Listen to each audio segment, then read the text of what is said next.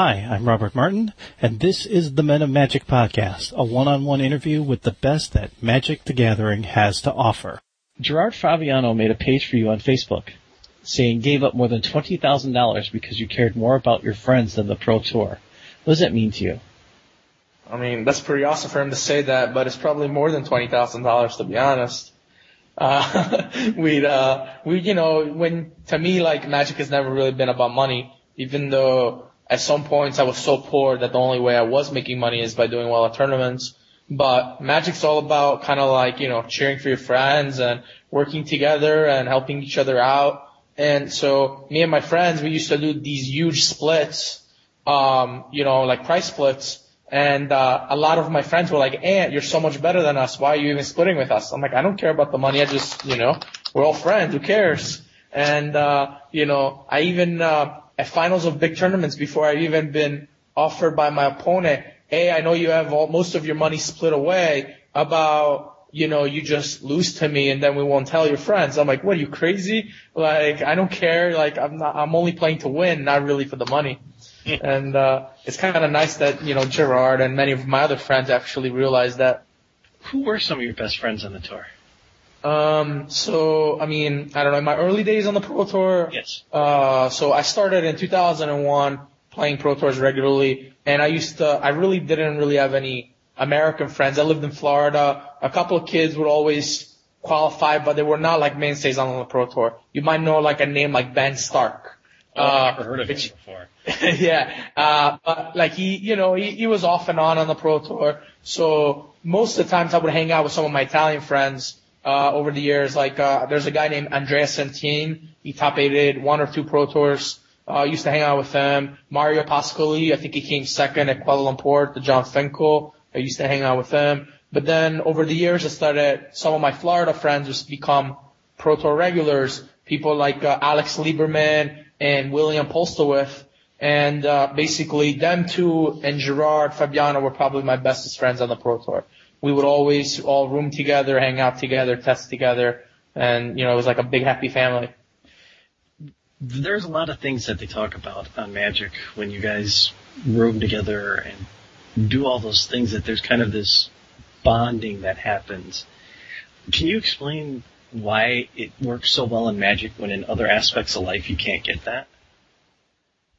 I mean, just like, kind of Magic teaches you so many, I don't know, if I ever have kids, I'm just going to teach my kids how to play Magic. Yes, Magic is a great game, but like being on the Pro Tour just teaches you how to interact with people from different cultures. It teaches you how to, make friends and stay in touch with your friends, even though you live in different states or different countries. It teaches you how to work as a team. It teaches you how to think outside the box. It teaches you how to, when a friend loses because he's a man of screw, it teaches you how to, bring his spirits up. It teaches you how to, be a good loser, not a sore loser. It teaches you, ups and downs in life, which, other things just don't teach you that. And I've been pretty fortunate to realize pretty early that, to me, Magic was something that gave me a possibility to do all these other things. Not really, play Magic, trying to be player of the year, trying to get this level. Like, those were just, to me, like secondary things. The most important things was just be able to grow as a person and, figure out Magic was a good thing in my life. And hopefully that led to other things. And it does. Because the people that play Magic are like some of the, smartest people you'll ever meet in your life. And, you make connections that will last a lifetime. Both of my jobs are basically because of Magic, and now, I'm somewhat successful, and I have to look back, and it was all because of Magic. You were U.S. champion. After reading the articles, it meant a lot to you. What was that like? I mean, to me, like I said, I never really played for the money. To me, when I won U.S. State National Champion, I think I won $25,000. I got to keep maybe 6 or 7 of it. To me, it was, just be able to represent America, at Worlds. It was just, even though I'm not really an American, it was like a great honor. Carrying that flag during the flag ceremony, I never felt so much butterflies. Even when, probably more, I felt more butterflies carrying that flag than when I kissed the first girl. It's just, I wanted to win, and it was at a time where America wasn't winning for many years. So it's just, I wanted to win. I wanted to show that America, maybe we were not as good as Japan, but we had some of the best Magic players in the world. And that year in 2005, I really felt that I was probably the best player in the world. And I really wanted to win really badly, even though we lost in the finals. But, it's just, it's about like you're playing Magic not even for yourself anymore. You're playing Magic, for the people at home, and you're playing Magic for your country. You've written articles on how to make the Pro Tour. Do you enjoy giving back to the game that's given so much to you?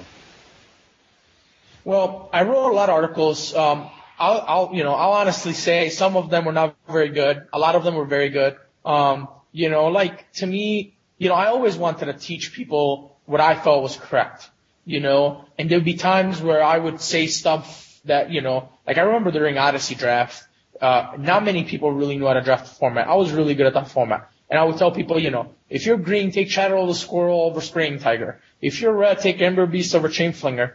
And these people, they would be like, you're crazy. You're just trying to like mess with our heads or whatever. And I'm just like, no, I wanted everybody, I'm not I'm not a thinker like everybody else. I kind of think differently most of the times. And I just wanted people to see things my way. And I wanted to try to teach others, that yes, you can be successful by doing things that not everybody are doing.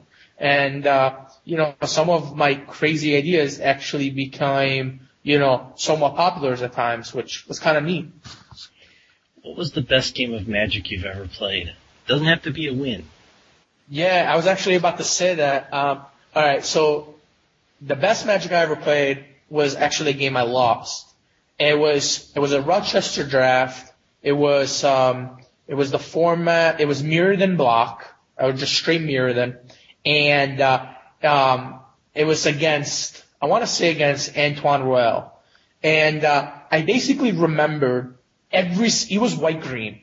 I basically remembered every single one of his tricks because it was Rochester draft. I remember he had a Predator Strike. I remember he had a Turn the Dust. I remember there was a 2-mana card that gave protection to a creature. I remember that he had all the, it was like 7 or 8 tricks. And I was mana screwed early on. And, around 1 life, I had 1 or 2 life and I had just stabilized the board. But every turn he kept attacking. And every turn I had to play around a trick that he might have or might have not had in his hand. And it was just unbelievable. For 7 straight turns, I literally played around the exact trick he had at the time. And while I was playing this game, I was just like, wow, I can't believe I'm playing this great game of Magic. Like, I can't believe I'm remembering all of his tricks. B, I can't remember I actually got them all right. And in the last final turn, it was probably the best Magic game I've ever played, but also the stupidest mistake I've ever made. At the end on the last final turn before I would kill him, I attacked with a creature that had flying or a creature that could block flying. I don't remember exactly. And then on his turn, he killed me with some creature that I could have just blocked. I basically just attacked with the wrong creature. And, I had 2 creatures and I just attacked with the wrong one. And, I remember being so angry. It's actually a funny story. I was so angry, not because I lost, because I normally don't get angry when I lost. I was so angry because I played such a great game of Magic. And I literally, the simplest of decisions, I screwed up. And I was so angry. That's the one tournament I ever got disqualified from. And it was because I was so mad that I walked to the corner of this big hall and I just gave a kick to a chair. Because I needed to channel out my frustration. And I really never felt that way playing a game of Magic. And, the tournament organizer, I forget his name, Chris Galvin, he saw me do that and he actually banned me from the site, which meant I had to get disqualified from the tournament. And, it was 4 rounds to go. I can still, if I win the next 2, I make top 8. It was really, really a big blow financially for me. But I was just really mad because, not because, maybe a little bit because I got kicked out of the site, but it was just because really I attacked with the wrong creature. What is wrong with me? It's interesting. You look at those stories. Magic has a way of humbling you. It can be, I almost call Magic a tempting mistress because she can be everything to you at one time, and then 3 seconds later, it all changes, and she's now, the evil empire in front of you, staring you in the face. How much of the deeper psychology of the game do most people miss? Yeah, like I think that people don't really see, like, I think the best of players, people like, Kai and John and Nassif, those guys see Magic differently than everybody else, and they see every single angle. And, but, so there's times, where a simpler mind like me, I'm not nearly as smart as those guys, like, yes, sometimes I get those moments of, greatness where I do see everything. But, when you're like concentrating on those great things, sometimes you miss the simple things like I did. And, and there's more to Magic than just playing the game itself. Like, there's all kinds of stuff you can do to get in your opponent's head, or to, I'll tell you like a quick story. There used to be a pro called, Benedict Klauser. He top 8 at a bunch of tournaments. He's from Austria. And I was playing against him at a tournament. And I had a card in play called Rotting Giant, which is a 2-mana 3/3. And, basically what it does is, whenever he attacks a block, you have to remove a card from your graveyard. Okay? It's a trigger ability that just happens. And if you don't do it, he dies. Okay. So then, we're playing, and he raises his hand and calls over a judge. And he goes, "Hey judge, I want to ask you a question aside from the table." And, so he gets up from the judge, and he probably asked the judge, like, "Do you like peanut butter and jelly sandwiches?" Who knows what he asked? And the judge just shook his head, and is like, "Yeah, sure." So he comes back to the table, taps 2 mana, and plays a card called Stupefying Touch on my creature. Which basically that card says, creatures lose activated abilities. Okay, so now, if I don't really think about, like, what just happened, I can definitely not attack with my creature because he just put, like, it looked like he asked the judge, does this card stop that card? He came back with a big smile on his face and played it. Right? But, like, I knew, luckily, how this particular rule worked, so I just attacked him and killed him. And, like, for him in that spot, he was trying to use different psychological things, different tools outside of the game itself. And I don't per se think that's cheating. I think that's kind of, neat in a sort of way because, he's trying to out-trick you. And, he's not doing it by cheating or anything. It's your responsibility to know the rules.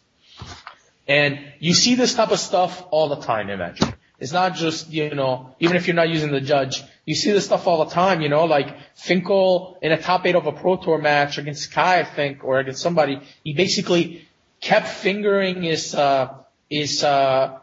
volcanic highland, making it look like he always had pyroblast, and in reality never had it. And, like, I think Kai lost his match to him, like, never casting his blue spells because he was scared of this pyroblast. There's just things you can do that, can definitely get in your opponent's head, and, and you're trying to out-trick them in any sort of way. Ben Stark at a Grand Prix, I remember when, he was playing this Pattern of Rebirth deck, which was like a creature combo deck, and his opponent was playing Psychotog, and his opponent had 2 mana, right? And in that format, the counter spells that this opponent could have are Force Spike and Mana Leak with the 2 mana. So Ben tapped 5 mana and played a forecasting cost spell. His opponent tapped 1 mana and Force Spiked it. And Ben's like, I pay. His opponent's like, what? You pay? You tapped out. He's like, yeah, I tapped 5 mana for this forecasting cost spell. Well, his opponent had Mana Leak in his hand. He could have stopped Ben's combo by just casting Mana Leak. And Ben, he didn't cheat. He didn't do anything wrong. He just, psychologically out-tricked his opponent, and I think that's kind of neat. Magic has led you to working for Upper Deck as a game designer. How much fun was it to be a game designer?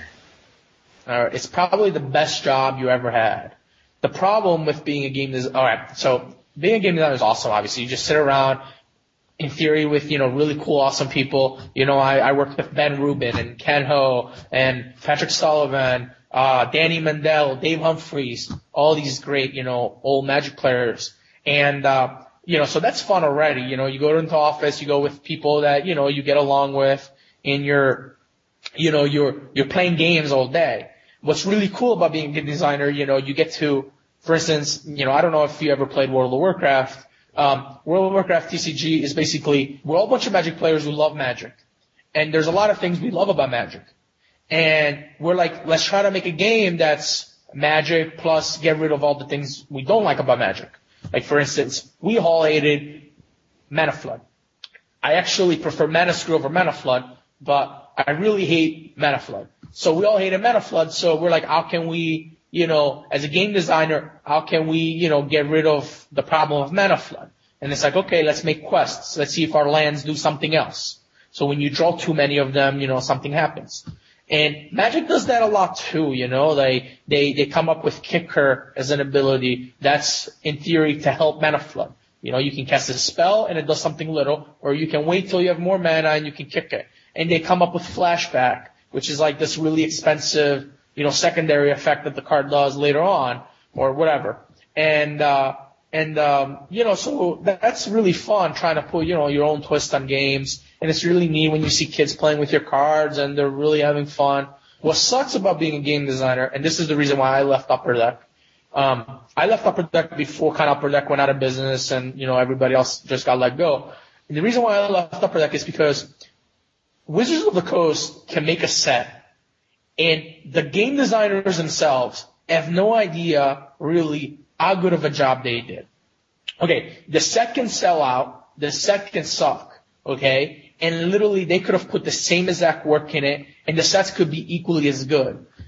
But what's the problem is that, for instance, like, for World of Warcraft, sometimes a set would come out at the wrong time. So the product manager, decided, I'm going to make the set come out right after Christmas or right before Christmas or whatever. Or marketing didn't do a good job marketing the stuff. So you're a big, big team. You have organized play who's supposed to run tournaments and make people play your game. You have this marketing department. You have, this product manager that decides how much the price of each booster is.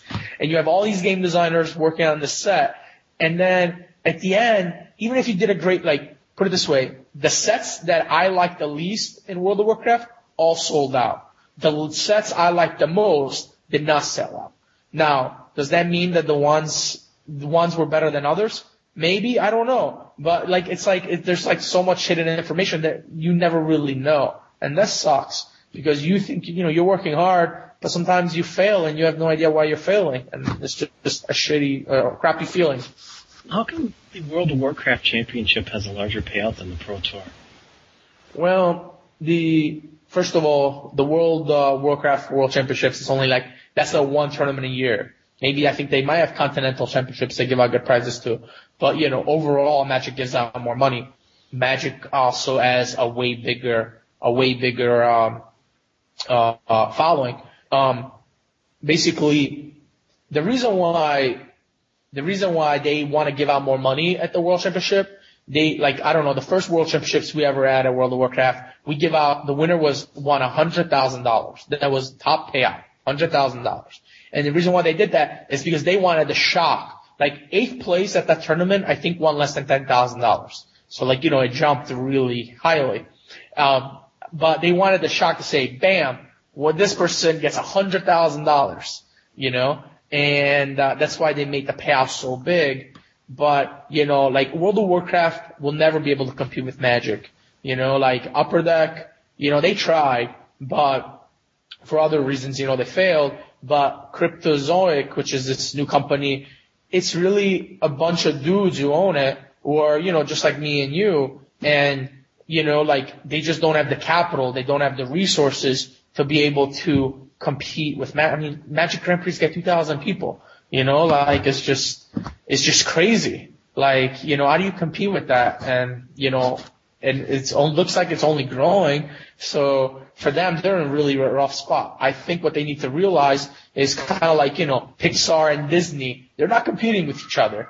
They're just going after, different demographics or whatever. You had a great run at Philly. If you had the time and didn't have the job you have now, would you go back to playing full time? Yes. If I didn't have the job I had now, I would definitely play more. I actually plan to play more. I lived in Curacao, which is a little island off the coast of Venezuela, for the last 3 years. And it was almost impossible to play because A, there was no local shops there. B, you're working some kind of weird hours. And C, to go anywhere, you have to travel very, very far. Now that right now I'm living in Italy, I'm, for personal reasons, my mom's a little bit sick. I came and moved here to just take care of her, help her through this time. She can't walk. But, I plan to play more. I plan to maybe hit some PTQs, go to some Grand Prix, and if I get the fever, I definitely got to a point in my job where I have a stable job. I can take as much time as I want off. I don't have, when I first started working at Curacao, I couldn't really be like, I went there when I was still on the gravy train. I couldn't be like, hey, I'm new here. Can I leave for a weekend to go to this pro tour in Japan? You just don't do that. It's not really professional.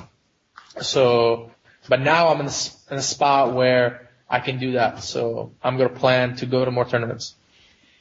When you go to watch Magic, who do you enjoy watching to play? It's tough. I like really watching the Japanese players. Luis Vargas, is great to watch.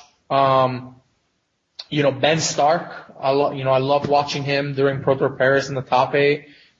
Just players that I know are really good. Players that I know will do something so different. I don't know if Nagoya in the top 8. I watched Fujita's draft, and I didn't understand what was going on. And to this day, I'm like, what was he thinking? What was he doing? And maybe we will never be able to understand what he was doing because, their language barrier is so harsh. But, I like watching people like that because they're having success at the highest level doing things that nobody else is doing. And I think that's neat. Your best results were in sealed and booster draft. Do you consider yourself an expert at seal and booster? Not really. I was good in draft because I literally would just pick, I'm probably the most, non-flexible booster drafter there is. I just, I like a color combination and I just draft it all the time. All the time. And I learn how to draft that color combination the best possible way. And, I think 2 of my Grand Prix wins were in draft, and 1 was in constructed. But the reason why I was such a bad constructed player is because I just refuse sometimes to play the best deck. We all knew what the best deck was. Everybody's playing it. And I just refuse to play. I really don't like mirror matches in general, in any format. And so I always try to shy away from the best deck. And I think that was probably one of the biggest reasons why I didn't have more top 8s at Pro Tours. And, I have something like 2 17th places, 2 18th places, 2 19th places, a 16th place, a bunch of top 32s. And, those are almost like top 8s, 1 extra win or whatever. But I just always refuse to play the best deck. And I think that's really, what was, that. And the reason why I was not really a flexible drafter. I would just kind of in Ravnica, I just learned how to draft 5 color and just always draft 5 colors. And in the top 8 of that draft of the Pro Tour Prague, if you watch, I could not draft 5 color because the guy on my right was drafting the 5 color green deck. So I was forced to draft some blue-white deck that I didn't know how to draft. And I made a bunch of bad picks because I just didn't know what to do. And I think that's something bad in my game. What does that say about you that you can be this unflexible and yet be so successful? Well, it's a lot has to do, I think, with, practice. I watch, somebody like Ben Stark, for instance. He's so talented at Magic that he can just not practice. And, for instance, in Paris, I talked to him about this a lot. He's he didn't practice at all before Paris. And I think he lost the first 2 rounds of Paris or, maybe the first, or he was 1 and 2 in the first 3 rounds. And he's I just got better and better as the day was going on. And I learned how to play my deck and whatever. And I'm just thinking to myself, I can never do that. I'm not that talented at Magic. The reason why I was good at Magic is because I practiced a lot. My best friend Gerard, he's kind of a lot like me. We're not that talented of people. We're just, we practice, we put in the work, we know our deck, we know what to do in most scenarios, and we win because we put in the work. But, people that are talented, they're blessed in my mind because, if they just had the patience to practice, like if you were morph me and Ben Stark into one player, we would be the best player in the world. Because I can put in the hard work and he has all the skills, all the natural talent. I interviewed Ben and he said the exact same thing. He said, there's times where I can't get motivated to play Magic. And I paused and I kind of thought to myself, you win and you don't get motivated. And he's like, no, it really takes a lot to get me fired up to go play Magic. And it just blows me away to think about that he's so good and yet it just doesn't drive him like it does for someone like you. Yeah, and there's a lot of people like him. There's a kid named Alex Lieberman. Probably not many people know him, but he played in the first Masters back in the day at like age 14. He won a Grand Prix in Minneapolis by just literally showing up. He played Gift on Given, which is probably the hardest deck to ever play at any tournament. And he just never plays and just picked up a deck and he's like supernaturally talented. He's, really, really good friend of mine. And if he ever practiced, he would just by far be one of the best Magic players in the world. But he just can't get motivated to play or just prefers to do other things. And, just like, hey, I'm better than everybody else anyways. I'm just going to show up and win. And, I played with him at a Team Pro Tour and he never played, it was Champions of Kamigawa. He really never played with any of the cards and he went undefeated. We came in like 7th or 8th at the Pro Tour and he went undefeated and I'm just like, how are you so good? Like you're reading the cards like during the games. It's just, I don't know, some people just have the knack. I'm sorry. It gets me when people say that. It just kind of baffles me. But it's true, and a lot has to do with Ben, he finds, Ben is a very competitive person that wants to win. He finds is fired doing other things. Ben plays professional poker or, he invested in real estate. He does other things that, that motivate him. It's not that, he's not one of those dudes that just sits on the couch and, is just lazy. He's just, he needs to find the right thing to be motivated. Is there one person in Magic that seemed to always beat you? Matt Lindy, it's kind of funny. He also works with me now, in Curacao. He's, he won nationals. He won a Pro Tour, I think. He basically, the ways I lost to him is just absurd. I'm like 0-4, 0-5 against him and a lot like in top 8 of Grand Prix. One time I lost to him, playing to get into the Masters. He was playing Battle of the Wits. It's just always baffles me. He always beats me. And now when I'm on the island in Curacao, I go there quite often and we cube draft, he also beats me all the time. And I can't understand. I don't know if he's just so lucky or he understands what I'm going to do every time. I don't know. He just always beats me. Cube has become very, very popular at the tournaments themselves. A lot of the people that work on the outside of Magic have their own cubes they bring along, and it seems to be becoming wildly popular. Is the cube a good thing for you to satisfy a Magic fix?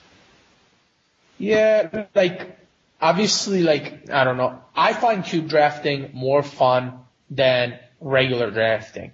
But I think it has something to do with cube drafting is more fun because you draft with your friends. I would prefer to do a cube draft over a Magic Online draft any day of the week.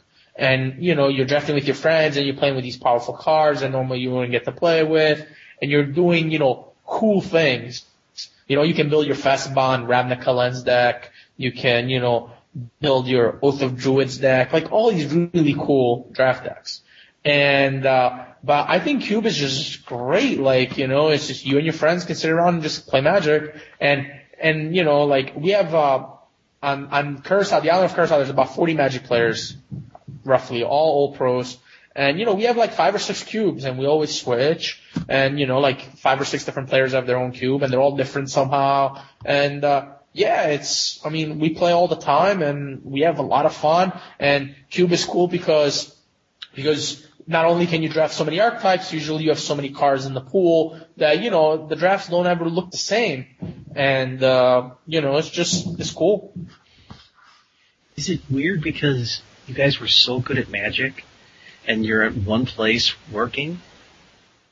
Yeah, I mean, like, you have to see that, I mean, all these guys on this island, they still, even though they don't really play Magic anymore, and like, we have all famous Pro Tour champions, like, I can say some names like Zvi Morsowitz and Kai Buda and Dirk Barbarowski and, Neil Reeves and Mark Herboholtz and Yelger Regersma. I mean, I can go on at William Jensen, Matt Lindy. It's just absurd. Eugene Arby. I mean, it's just insane. And you can see that they're all living Magic still, even though they're not playing Magic. They're all reading the coverage every weekend. They all talk about, look cool, like they're doing this thing that looks like what we did back in the day. And, they all, like, when Modern came out, they all started playing Magic Online in Modern. They're like, it's awesome. They do share stories. Mainly it's to make fun of others, like, hey, remember when I beat you so bad? But no, it's great. It's just, it's cool to have this, it's this community, and it's also because it's easier for the company to hire more Magic players because, like, oh, I'm going to this island, but, like, there's other people there now that I know, and, Magic actually, like, we're so good at our job now because of Magic, like, our job, Magic teaches you a lot of the skills that are needed for this job, and, it's, I don't know, it's pretty awesome. It's, we do all talk about Magic all the time, even though none of us really play anymore. It would be unusual. Let's just say, if something would ever happen there, it would be like you'd be losing a large segment of the history of Magic. If, say, Yes. like, something bizarre would happen on the island. Yeah, of course. If a hurricane comes or whatever. All right. When I worked at Upper Deck, and, I mentioned some of the names I worked with, I felt that I was like, wow, like, we have 3,000 Pro Tour points or whatever sitting in this office. But, like, the island of Curacao has the most Magic history you can imagine. I mean, we have, like I said, like 40 guys, and every single one of these guys has won a Pro Tour, won a Grand Prix, or top 8 at a Pro Tour. It's just absurd. And we even have, actually not every one of these guys, we even have some Magic judges, believe it or not, that work there. We have some players that were just, they were like the PTQ players. They never really did well, but, they were just friends of friends who we hired. And, no, I mean, the island, like, if there was ever like a Magic movie or a Magic book that needed to be written, like the island is a place to go. Like, for the first 15 years of the Pro Tour, the island has all the history. Like, sure, we don't have Luis Vargas, but we have pretty much everybody else. You've been in many numerous difficult matches over your career that have been not even spotlighted. Is there a match that you think in the past that maybe should have been a feature match that was ignored completely? I mean, there's a bunch. Feature matches are funny in a certain way because, like, if you were featured the round before, they won't feature the future round. So, like, if that makes any sense. But yeah, so, I mean, I don't know, like, this year in Nagoya, I think I was 7-2, and I was playing against the other Paulo Vitor de Rosa. And, I always have this funny thing, like, when Paulo Vitor started becoming good at Magic, I would always say, man, I can't even be the best de Rosa at Magic anymore. And, like, I thought, I heard the names that got announced for the feature match. I didn't even recognize any of them. And I'm like, we're not featured. And we had some really, really good games. But, like, there's been times where I was playing for a Pro Tour top 8 and I wasn't featured. There's tons of Magic, I don't know. One time I was undefeated at Grand Prix playing as Rob Dari, and we had some really epic games. And, like, there's just a bunch of, like, when you play thousands of games, I'm level 48 Planeswalker, whatever that means. You're going to miss some games that don't get, the spotlight. It means you don't get the unofficial level 50 title yet. Yeah, I'm working on that. Maybe one day I'll be 50. We're not having the island of Curacao scramble to get a wizard site so they can get your Planeswalker. Yeah. I could imagine if they had a sanctioned site there, what a Friday Night Magic would be like. Yeah. Like, we always joke, like, if we ever get a nationals, our national team would be by far the best. And, you know, that's obviously true, but, I don't know, they got some rule where, like, we're part of the Netherlands, so if we ever want to play nationals, we have to go to the Netherlands, but that's not going to happen. You are eligible for the Hall of Fame. Yep. What do you think it'll take to get people to finally vote you in? Maybe win a Pro Tour. I think if I started playing again and I started doing the same results I did when I played back in the day, I think I could get in. I don't think I have to win a Pro Tour. I don't think I have to top 8 Pro Tours. I think I just have to go and just do well. I think a couple of years, so the year they changed the rule from top 5 to 40%, I would have been in if they didn't change the rule. I think right now, I still get all the player votes. I don't get any of the judges' votes and the Wizards employees' votes. And that's because I think I don't play. I think Magic is missing, they really value top 8s. All of these, all the judges and all the Wizards employees. And I think that's wrong. They need to value other things. They need to value Pro Tour points. They need to value Pro Tour winnings. These are things that show you how good you are at Magic even without top 8ing Pro Tours or winning Pro Tours. I will argue that, top 16 a Pro Tour is just as hard as top 8ing a Pro Tour. Magic is still a game of luck and, yes, the best players always win. But there's, one mana screw, gets you into 17th place instead of top 8, and it's just, yes, I have no excuse. I played over 50 Pro Tours and I've only top 8'd once. But it's just longevity and, I'm probably in the top 15 or 20 in lifetime winnings and lifetime Pro Tour points. I'm 11th or 12th lifetime in Planeswalker points, whatever that is. And I have no shot at making it in the Hall of Fame. None whatsoever.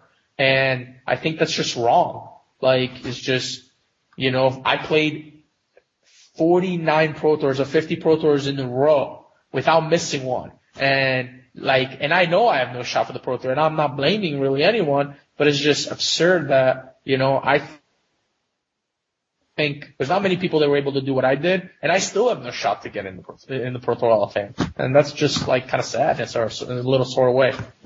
What's bothering me about a lot of the things when it comes to the Hall of Fame is there is this gap that's missing of information that people don't get, and therefore they're not informed completely. Like you just described right there. You're in the top 20 all-time of money earnings. Your record, your win-loss, your finishes in the top 16. In fact, you made 50 Pro Tours in a row. And you did it, and it wasn't a problem. That's exactly what you said. My Hall of Fame ballot every year looks like no one others. I think in this year's ballot, the only person I voted for, I think was Anton that actually made it in. And it's because, to me, yes, Pro Tour top 8s, great. Whoever has the most, they're probably really good at Magic. But that's not what Magic should all be about. Magic should be about,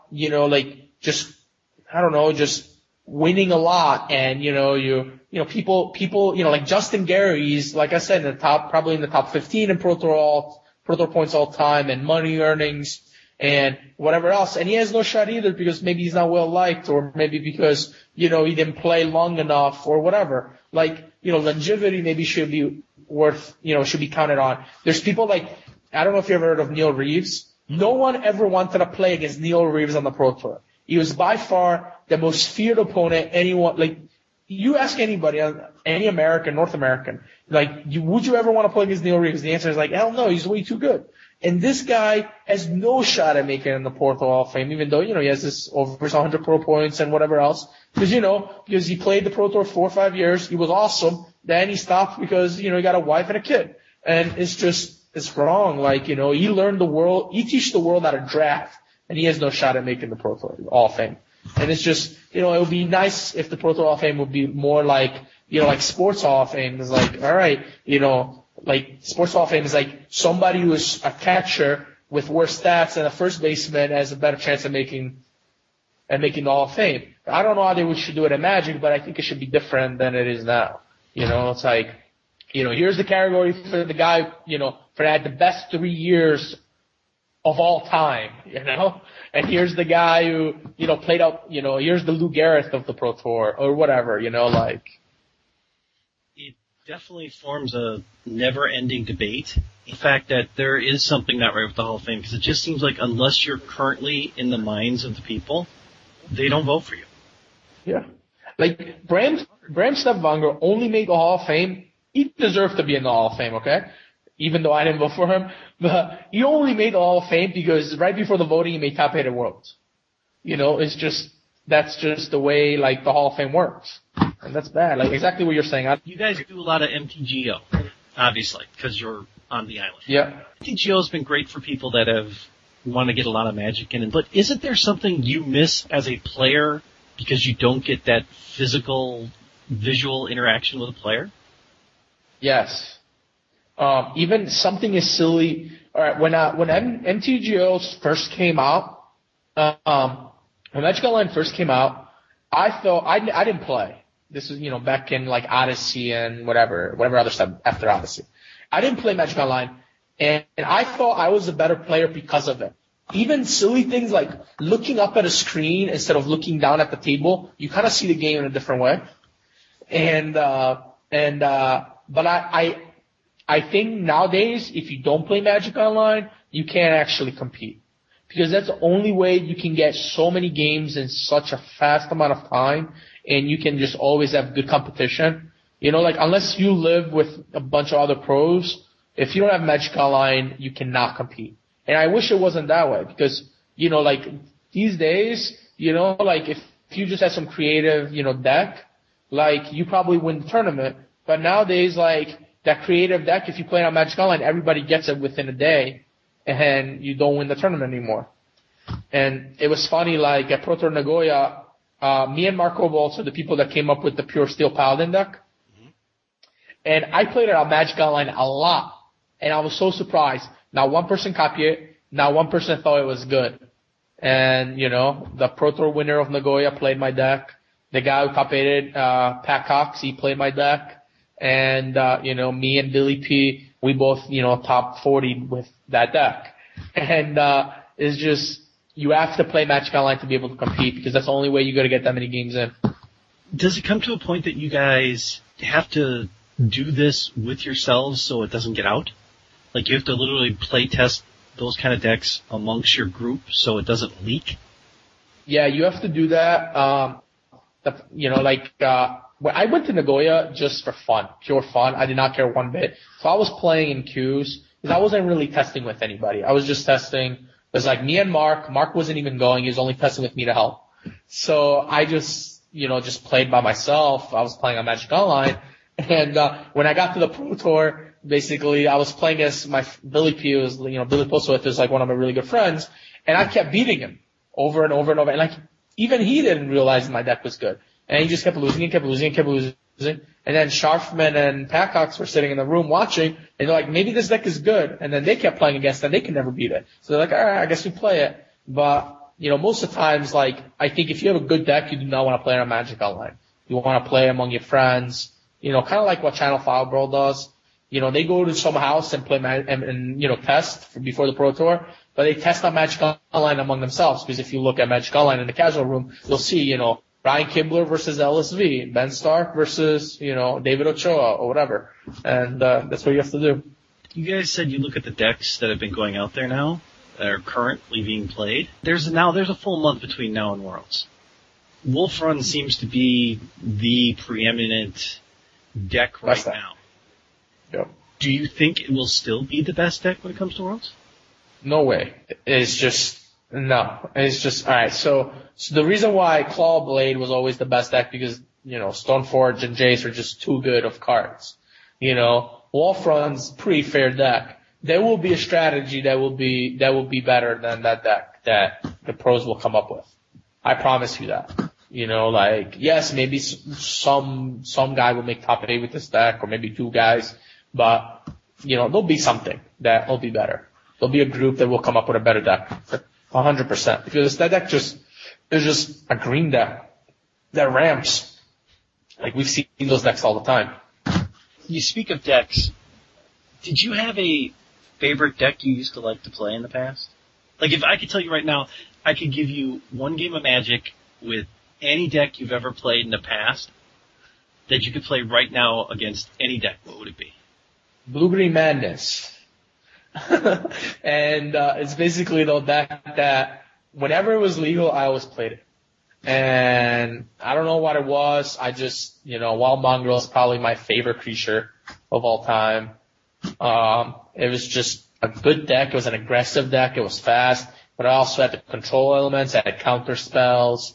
Sometimes I would play it with Mana Leak and Circle Logic. Sometimes you make it more aggressive and play, pump spells. Or sometimes you play with Quiet Speculation. You had just a lot of tools, and you just had Wild Mongrel, Arrogant Worm, which is probably one of the best draws that current Type 2 decks at the time could get. And it was just, I don't know, it was fun. All your creatures were kind of like instants, because you could play Arrogant Worm end of turn or Basking Ruwala. Your card advantage, which, I'm an aggressive player, but I also like card advantage. Careful Studies and the Basking Ruwalas was neat. You had a lot of cool cards. I've said this before, and I don't know if you'll agree with this or not, that because people like yourself and William Jensen and Kai and John and Zeev can't make these tournaments, that it's almost like Magic is missing something. They don't have as many of the great past players there as they should. Do you think it takes something away from the game that you guys can't be as at many Pro Tours as we would think you'd be at? No. I mean, it would be great to have these people around, but without these people around, there's other greats that you guys have. You have the Martin Juzes and the Ben Stark and the Luis Carvargas and the Brandon Nelson and the Paulo Vitor. I mean, Magic is great because you have a lot of great players. And Magic, the Pro Tour, yes, would be better if all these players would be at, but don't think the Pro Tour is any less because, it's just as good and there's just as good of players. They used to have that Masters series. Yep. And it wasn't profitable for Wizards. Nope. It's a lot of fun for the people that played it. Yep. Is there a way of bringing that back and making it profitable for Wizards? It's tough. I think it could be profitable for Wizards, but they probably just don't see a reason to do it because they're already making so much money doing other things. But no, I think it'll be tough. The problem with the Masters was that basically no one would practice for the Pro Tour because they were practicing for the Masters because it was more valuable to win a Masters match than to win 5 or 6 Pro Tour matches. So basically, whenever somebody did well at the Masters, they would just not do well at the Pro Tour because it was impossible to practice for both events. So it seems tough. I don't think so. Is there any other goal you have in Magic left for you to do? Yeah, I want to win a Pro Tour really badly. That's really, I guess there's 2 things I want to do. I want to win a Pro Tour really badly, and I would like to be an Italian national champion. But yeah, I just want to show the people that for one weekend, I still got it, and I'm the best there is. And that's really what winning a Pro Tour is all about. Yeah, winning a Grand Prix is the same thing, kind of, but just winning the Pro Tour with everybody there, I love the idea of just saying, I'm the best. And, I'm better than everybody else this weekend. And that's what I want to do. And I will do that. I promise I will win a Pro Tour before my end of life or whatever. Well, that's something definitely to look forward to. You talk about having more of an aggressive schedule next year because your job now is allowing you to be a little more flexible. You talked before we started about GP Orlando. Where else are you planning to go? Well, I'm going to take it, month by month, but I'm probably going to go to GP Orlando. I'm going to try to be a pro tour on Honolulu if I can somehow qualify. And I'm going to go to some PTQs in Italy. Hopefully they're not too tough. And, I'll probably go to Grand Prix Turin, and I saw there's Grand Prix, Madrid that I'll probably go to. I'll probably go to some amount of, Grand Prix in Europe. It also depends, since I work on the NBA, it also depends if the NBA stays on strike, then I have more time to travel. So we'll see. How difficult is that for you and your job that the NBA is on strike? Well, I mean, we offer all kinds of sports, but for me itself, like, I try to find other work to do, but sometimes it's kind of tough. But, it's kind of nice to take a break. What is it about the NBA that works so well with what you do? It's just, so, I don't know, we work for a betting website. Yep. Basically, we work the odds. And sports betting is a lot like playing games, because basically you're trying to predict what the bettors are going to do, and you're trying to react, how to try to, maximize profits, kind of.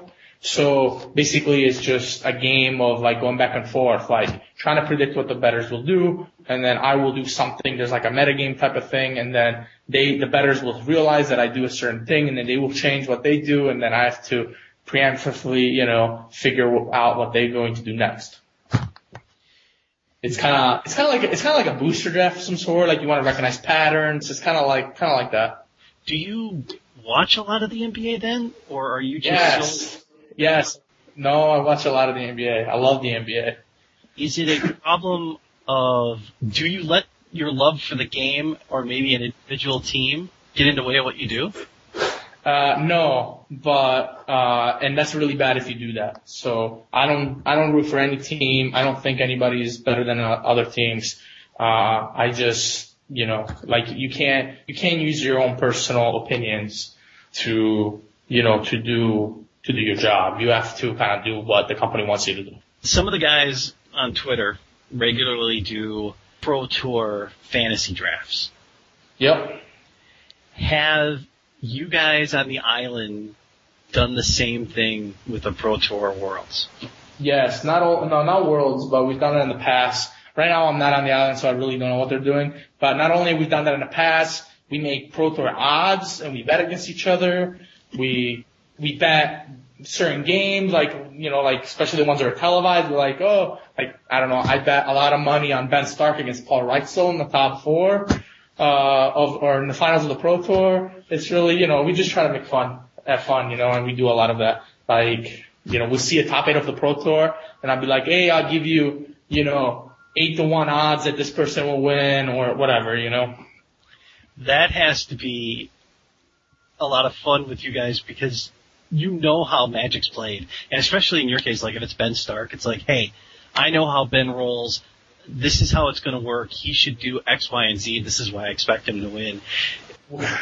No, but I got, basically BDM kept talking about how Ben Stark could now win the top 4 or the finals against Paul Reitzel. And Paul Reitzel was so, favored.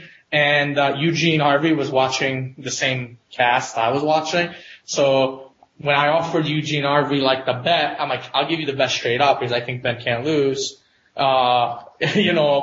Eugene kind of jumped on it because he thought, wow, Paul Reitzel can't lose. Well, I'm getting even odds. Great. But obviously, I was right. You've been at Pro Tours watching finals, and is it hard to be there and not want to be in the seat? Sure, but, if you're rooting for somebody and you're having fun watching, then it's okay. Like, sure, you want to be there, but, to me, watching Ben win the Pro Tour was just as satisfying probably as me making top 8 of a Pro Tour, because, he's a friend of mine and it was awesome watching him win. Is there anything else you would like to add to the show here at the end to let people know more about you? Well, just like, I think I pride myself in saying I'm like, I'm probably like the coolest and funnest person to play against at the Pro Tour. I just want people out there to know that like Magic Pros are cool, they're not dicks, and the Magic Pros is fun. and when you finally, if you're a listener and you finally get to a Magic Pro Tour, act cool and have fun. That's why you should go there. I played so many times against a first timer who was like, trying to rules war me or trying to just like act like a jerk. And, just like another thing I kind of want to say is like, yes, enjoy Magic, put in all the time you want into Magic, but don't make Magic become your life. I always preach this to like some of the kids, like some of the people are just Magic is everything they got. And Magic is awesome. And, you should devote a lot of time with it if you enjoy it. But, just realize that there's a lot more to life than Magic. Yourself, you just said this, and I just did an interview with Brad Nelson, and said the same thing. Don't make this your life. Make it a part of your life, but don't make it your life. Yeah, just enjoy life. Enjoy like the things that Magic teaches you. Don't, it's not your life. It's like, just enjoy it. If there's anything I want people to get from this is that it's provided so many opportunities for so many people to enjoy, like in your case, the ability to do card design and now work at Pinnacle and be able to continue to use all the things that Magic has given you for the rest of your life. Yeah, exactly. And it's not even just my jobs. It's just the way I'm as a person. I think a lot has to do because of Magic. The way, I was just some kid who, didn't even speak English, who didn't know how to interact with people, and, I didn't know anything about other countries and whatever. And now, everything I am is because of Magic, and that's cool. But I also realize, sometimes when, I miss Pro Tours because of a family event, or I miss a Grand Prix because of prom or whatever. Magic is not your life. Just enjoy it, and that's it. Thank you for listening to The Men of Magic. You can contact me at themenofmagic@gmail.com. On Twitter under The Men of Magic, or my personal account, The Beamy. This is Robert Martin, and again, thank you for listening.